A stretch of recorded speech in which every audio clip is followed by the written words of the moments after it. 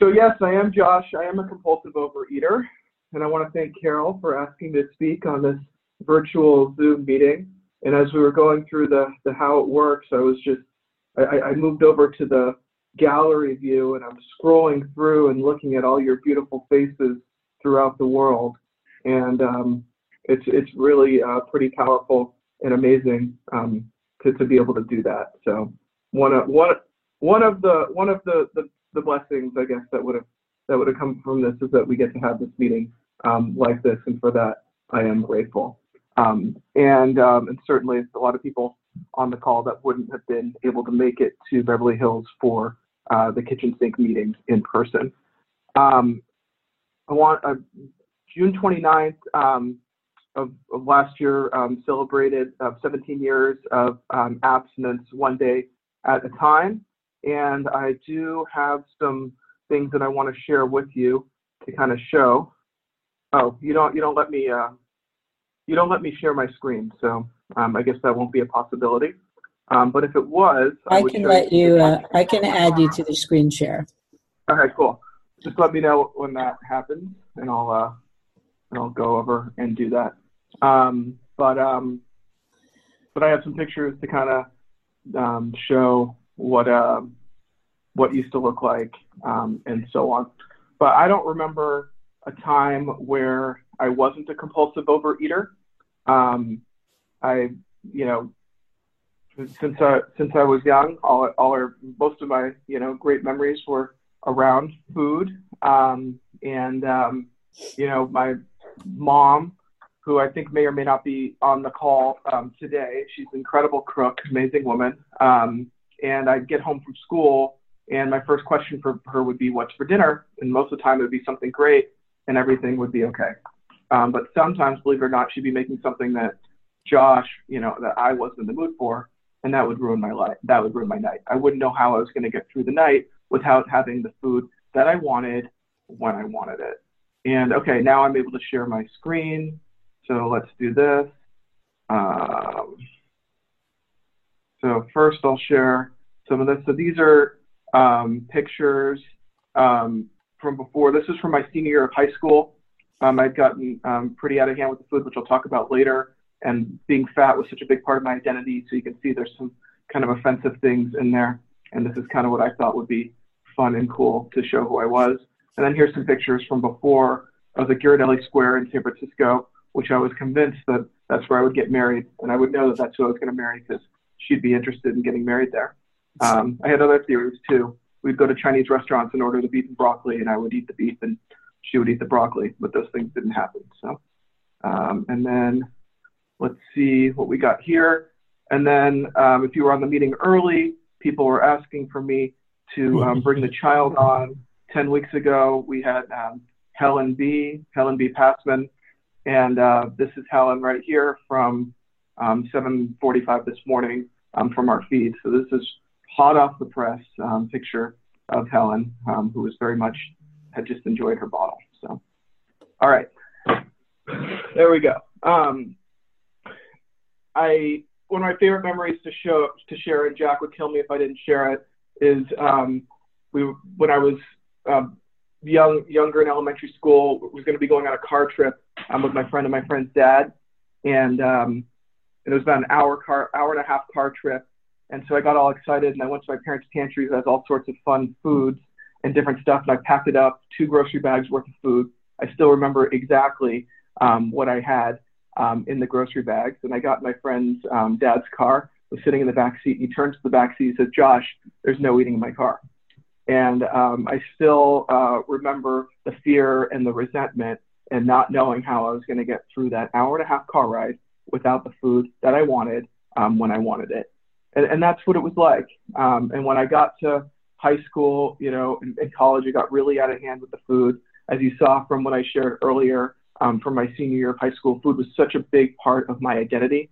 I thought that people liked me because I was fat and the jovial and funny guy. I was made fun of a lot growing up for being overweight and so on. And with sports, it was really difficult because I was never very athletic, as you can imagine.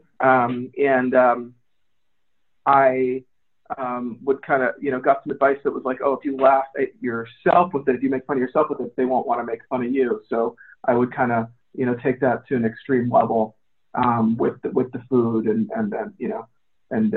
making fun of myself with it.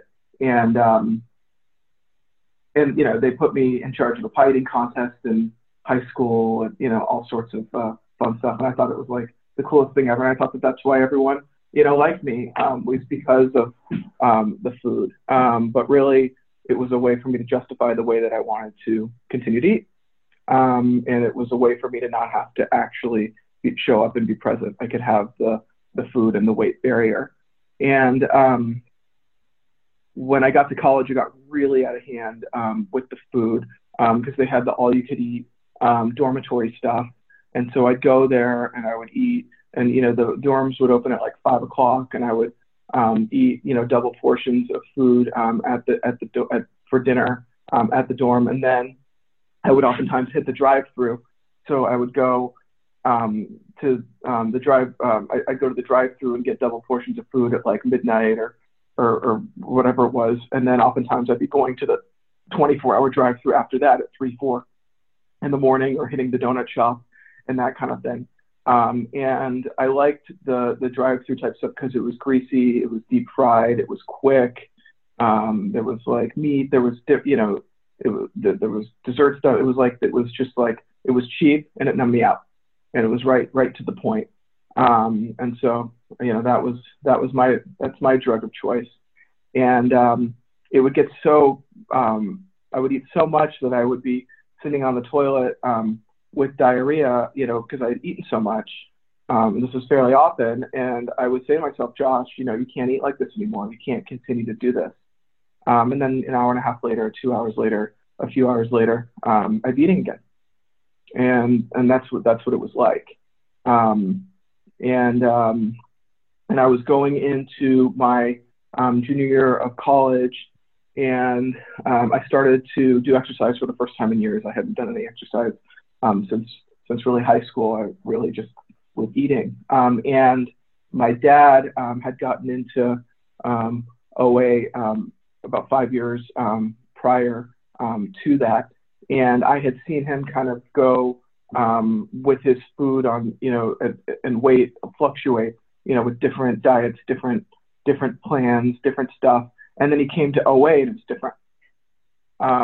He had what I now understand to be a sense of serenity around his food in his life that he didn't have before. But more importantly, he was sticking to it for a lot longer.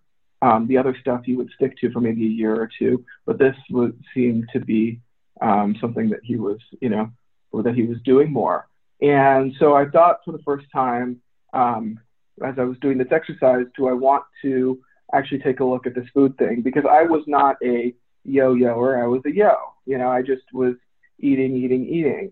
There was one time where I lost weight, and it was because, in high school we did a trip to Israel, and with that trip to Israel, there was like certain food times, so it was hard for me to eat at other times. And then on top of that, there was all this exercise. So I lost all this weight, and I got back, and everyone's like, "Oh, you look great." That pissed me off. And then they said, the hard part is losing the weight, which we all know is not the case.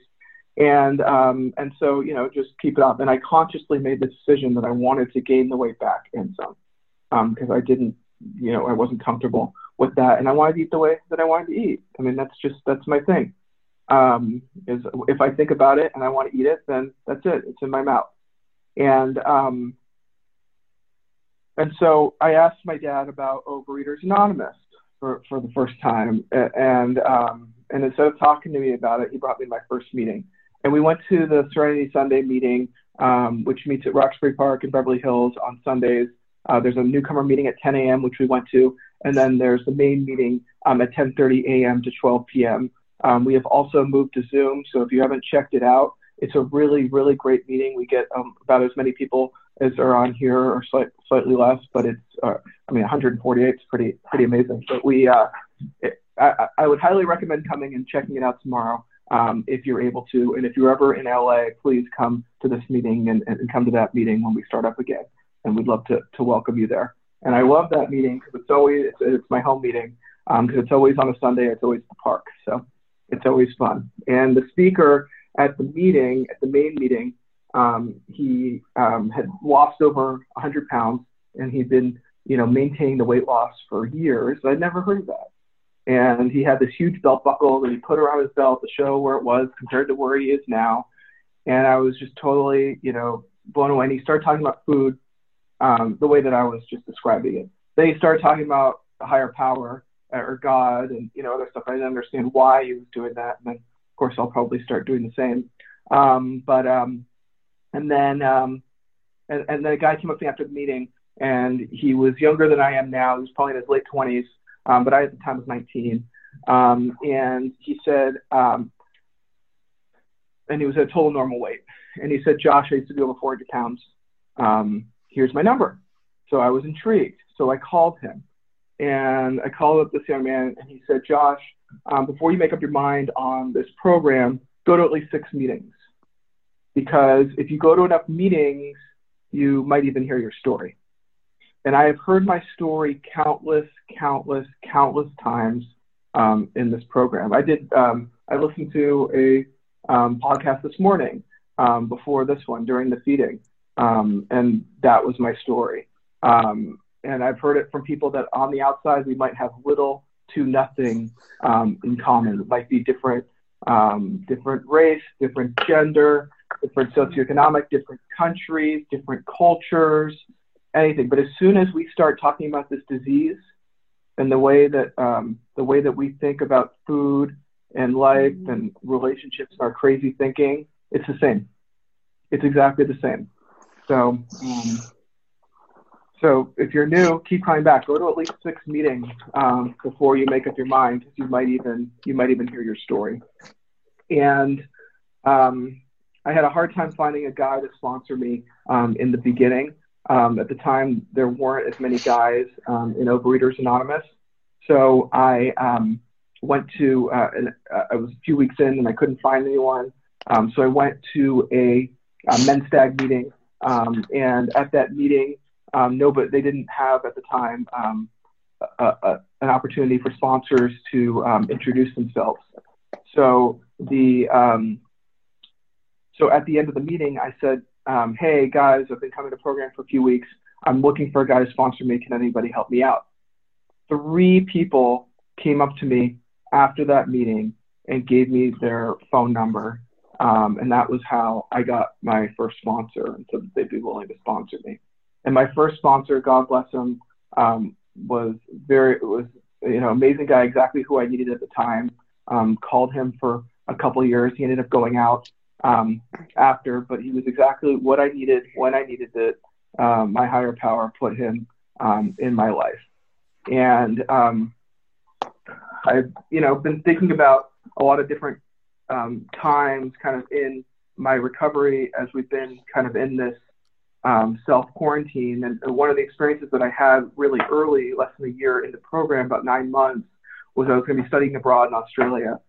And it was, I was really nervous about what I was going to do, because at the time they didn't have Skype, the like ability to call the United States for cheaply with Skype or, different things. So I had to find meetings out there.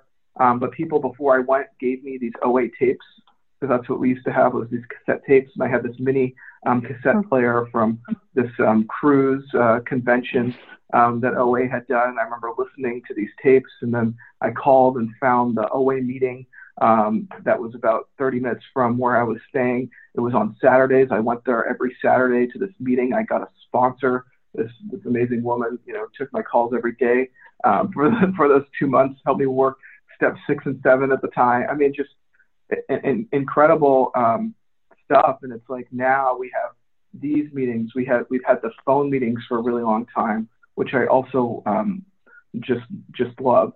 But we have, and then the face-to-face meetings, when we can do them, and especially, so grateful to be in Los Angeles, where there's just so many and so much recovery.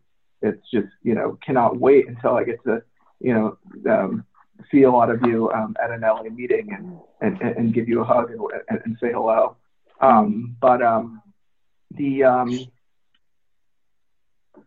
one of the things that I've really learned from the phone meetings was at the end of the phone meetings, you do a prayer. And they have everybody unmute themselves, and then they do a prayer. And about 5 years ago or so, my sponsor and I started ending our phone calls with a prayer. And, I talk to my sponsor every day. And so when we talk, we do a prayer at the end. And if I don't get him on the phone, I'll leave a message with a prayer. And then with my sponsees, I try to do the same thing. And if they don't get me, they'll leave a message with the prayer. So throughout the day, whether it's talking to a sponsor or sponsee or listening to a voicemail, I can either pray with the voicemail or I can pray with the person on the call. And that's something that I learned from doing phone meetings. It's a nice way to get reconnected with my higher power, because it is really easy for me to get away from my higher power. And I do want to talk about my sponsor. He is my sponsor because he has what I want. I went through a few different sponsors before I got to him. And he has over 35 years of abstinence. He has a relationship with his family that I would want. He's one of the most patient and loving people that I know. He has a relationship with his higher power that I want. He's one of the most spiritual people that I know. He works a program that I want. He makes more outreach calls than anybody that I know. He is of service, big time of service. And I call him every day. And the reason I ended up getting to him is I had another sponsor who I really liked a lot, but I could never get him on the phone. And I would call and I would leave messages, and maybe once a week he would call back, and we didn't always connect. And and then the sponsors that I had was someone that would call me all the time, because I said he makes a lot of outreach calls. And every time I call him back or make an outreach call to him, I would get him. And it was like, oh, if this is what I'm looking for, maybe this could be a good sponsor. And he's so subtle and easygoing, and it's worked really well. And I'm really grateful to have him in my life. And I tell him that all the time. And he does something amazing too. It's like before I worked with him, it was like I was brought up that you don't call your sponsees. That's another thing. Like, oh, your sponsees are supposed to call you. You're not supposed to, really call and check in on them. Well, that's not his style. He'll have a sponsee that he hasn't worked with in 10 years, and he'll still call them and check in. And that can be important. Just even if they don't call back, but getting that message can be important. And one of the things that he'll do is, like, on every holiday, he'll call all his sponsees and wish them a happy holiday, kind of getting ahead of it, and it's a beautiful thing. And I call him, and every time I call him, it's always the same. It's always, well, Josh, can I share with you my experience? And I'm like, yeah, of course. And I want him to give me advice. I'm like, can you just tell me, what I'm supposed to do here? And he's like, well, it's always like, can I share with you my experience? And I'm like, yeah, of course you can share with me your experience. We've been working together for, 10 plus years or whatever it's been, 12 years, I don't even know. He's like, well, Josh, if I pray about it and if I write about it, my higher power will give me the answer. So, and it's like, well, have you written about it? And it's like, well, not quite. And, have you prayed about it? Well, no, because, did you hear what they did? Yeah, I still have this disease. My time is up for the share portion, but you'll get to hear me in the question portion coming up after the tradition. So stay tuned. Josh, this is the time. Yeah. People can raise their hands, and you can see it on the participant list, and you can call on them. But if you want help, if you want me to call on them for you, I can do that. So whichever way, that's the easiest way, so that people aren't talking over each other. Yeah, I can already see that we have Noam and Julie and a bunch of people with questions. So okay, I'll be able to handle it. Thank you, Carol. Yeah. Cool. This is the time for questions only. Yeah, if you could just tell me once we're out of time, that'll be helpful. There's no sharing at this meeting. If you need to share, please do so with one of us after the meeting. And good news is I left my phone number right here, so you can probably see it's the 310-292-2881. Call me. I need the calls right now, so please call me. And also, please remember that the opinions of the leader are my own, and not those of Overeaters Anonymous as a whole. When asking questions, you need not identify yourself. And if you have a question, please click the raise your hand icon, and it looks like Noam has a question.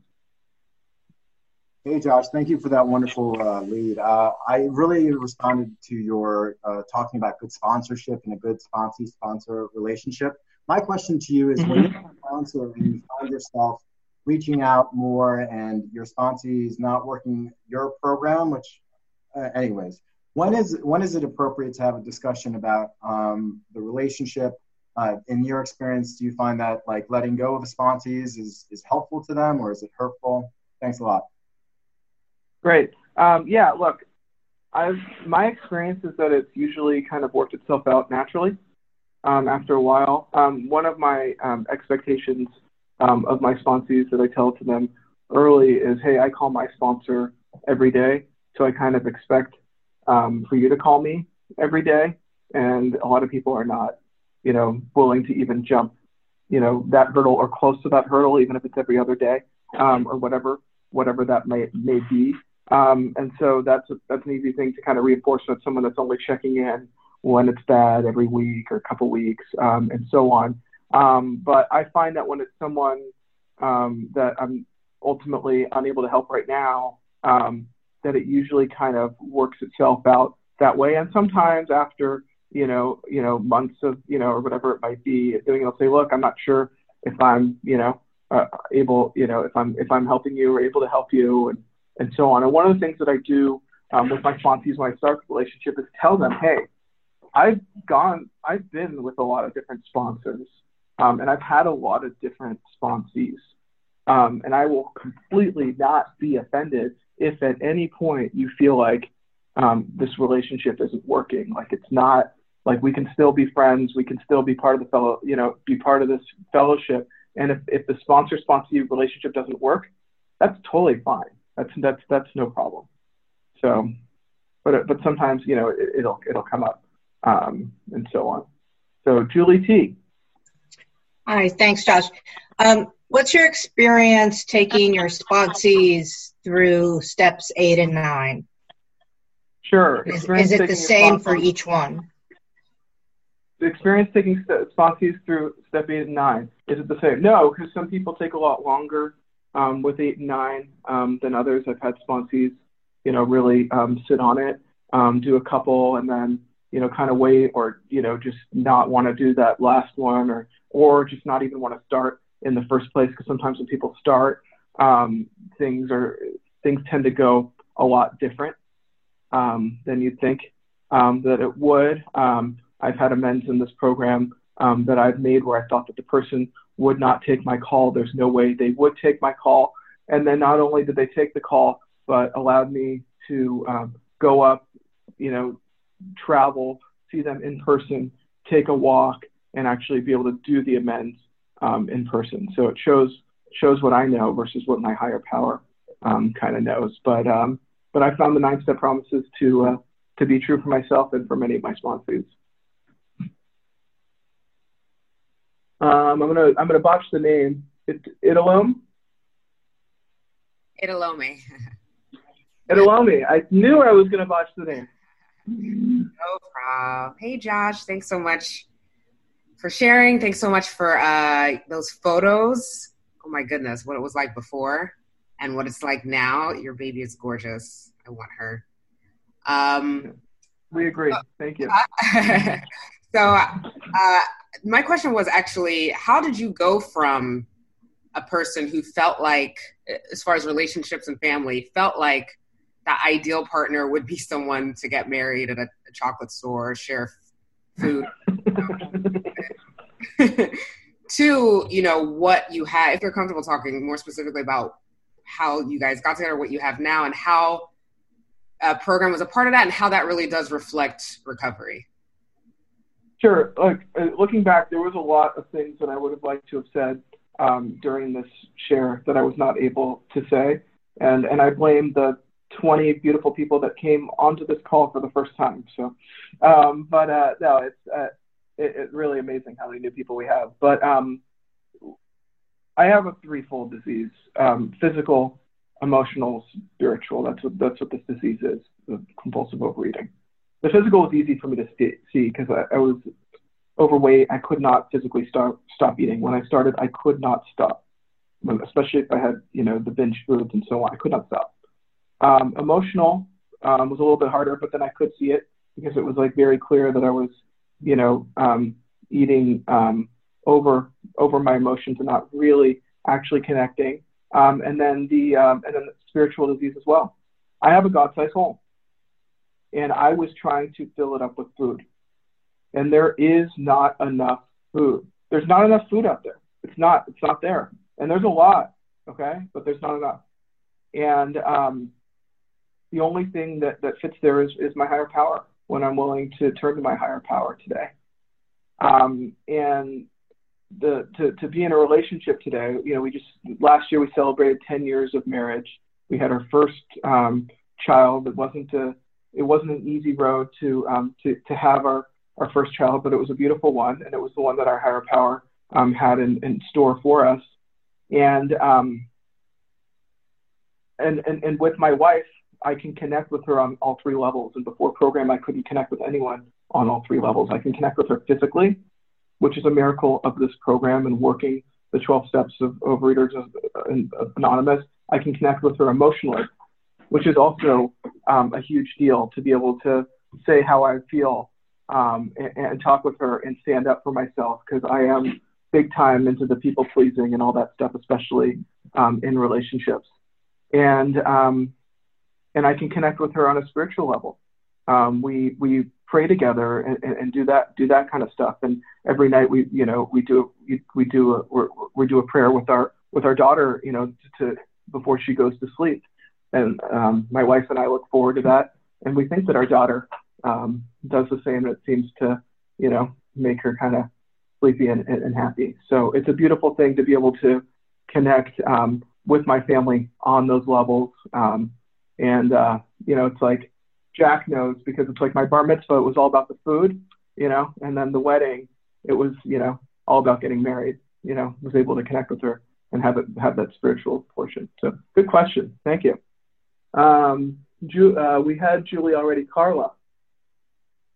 Hi, Josh. Good morning. And wow, yes, welcome newcomers. I know newcomers always ask about abstinence, it seems. And, as you were saying, the comparison about the bar mitzvah and the wedding and your relationship to food. But what do you do when the food really, excuse my morning New Jersey coming out, kicks you in the ass? What do you do? Sure.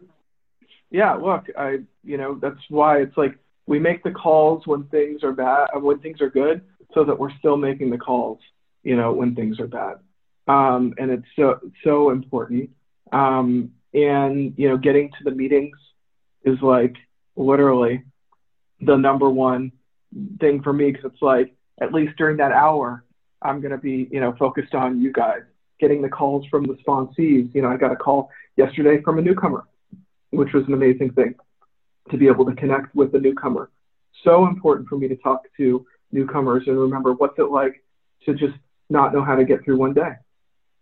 Just get through one day, because that's what this is. It's just, one day at a time. But of course, sometimes it calls, especially, look at what's going on, right now. And I wasn't a, close the drapes and eat and isolate compulsive overeater, believe it or not. I was actually never comfortable doing that. My whole thing was, if someone else was there with me during the binge, I wasn't doing anything wrong. That was how I saw it. So if someone saw what I was doing, then what's the problem? But I can only imagine how if I was in this disease and, what this quarantine would be like versus what it's like today. And, what it's like today is, like I said this morning, it's like I had, time with my, beautiful daughter this morning, and had real quality, an hour and, 45 minutes, just me and her, listening to a little bit of music, listening to the podcast, but really, connecting with her. And that's my higher power, because if this was before program, I would find a way to binge during my feeding of my own daughter, because I would probably figure out a way to hold the bottle, hold the food, do this, and do that, because I'm a real compulsive overeater and I know how to get stuff done. So what's your abstinence like though now? It's my abstinence is 3 meals, an optional snack, and then I also have a food plan that I follow with certain foods that for me are big triggers. And look, lately it's been harder to always have the healthiest stuff around, but trying to make more of an effort to have vegetables at every dinner, and try to incorporate the stuff that really needs to be in there and makes me feel better. So. Thank you. Yeah, thank you. Tamika in Washington, D.C. area. Hi, Josh. Hi, Carla. Hey. Oh my gosh, my friend Carla. Thanks so much for your lead. Great lead. And, great to see everybody that I knew from before. So I have kind of like a twofold question.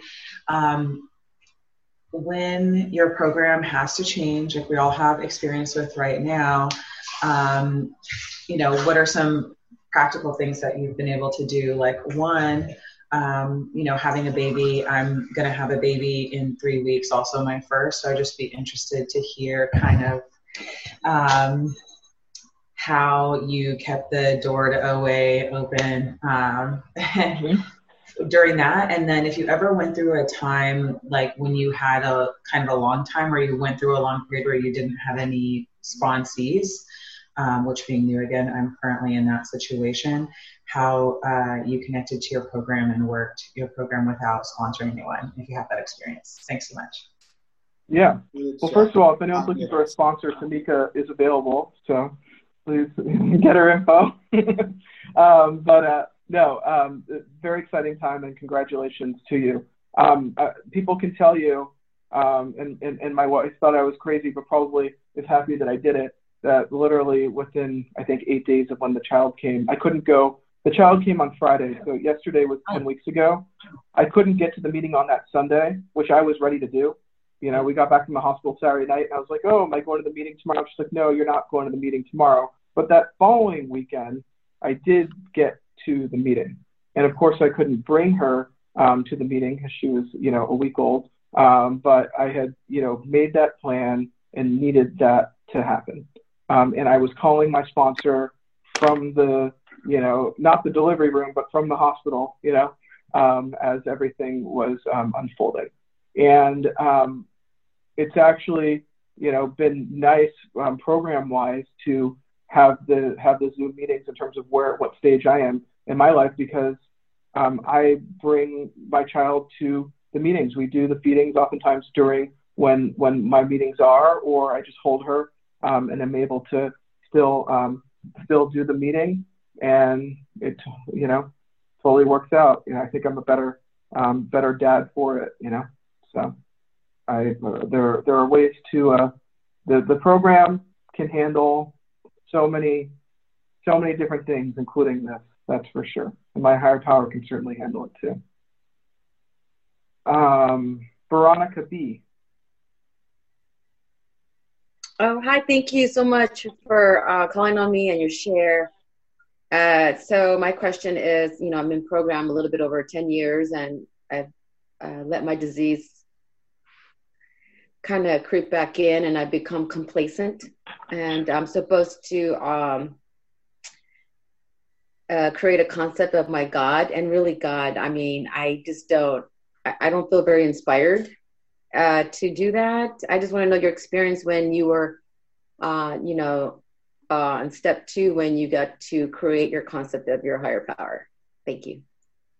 Yeah, sure. Look, one of the things that I usually love to share about are kind of, God shots, which are like things that happen in my life where there's no explanation for them except that there would be a higher power. And for me, I believed in the higher power before I came into program. I chose to call it God, but I didn't think about my higher power very often. You know, I'd go to religious ceremonies or whatever, and I would do stuff that would have, you know, religion or whatever involved, but it wasn't something that was part of my kind of daily routine or daily part of my life or thinking about.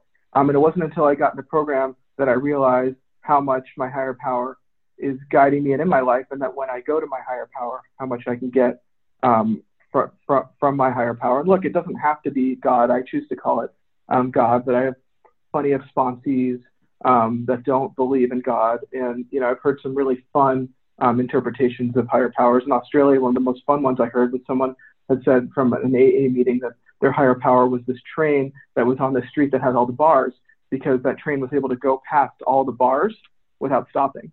So put that train next to, you know, the, X, Y, and Z fast food place, and that's my higher power because I couldn't stop, you know, because not stopping and so on. All right, cool. Terrell, thank you. Let's see what we got.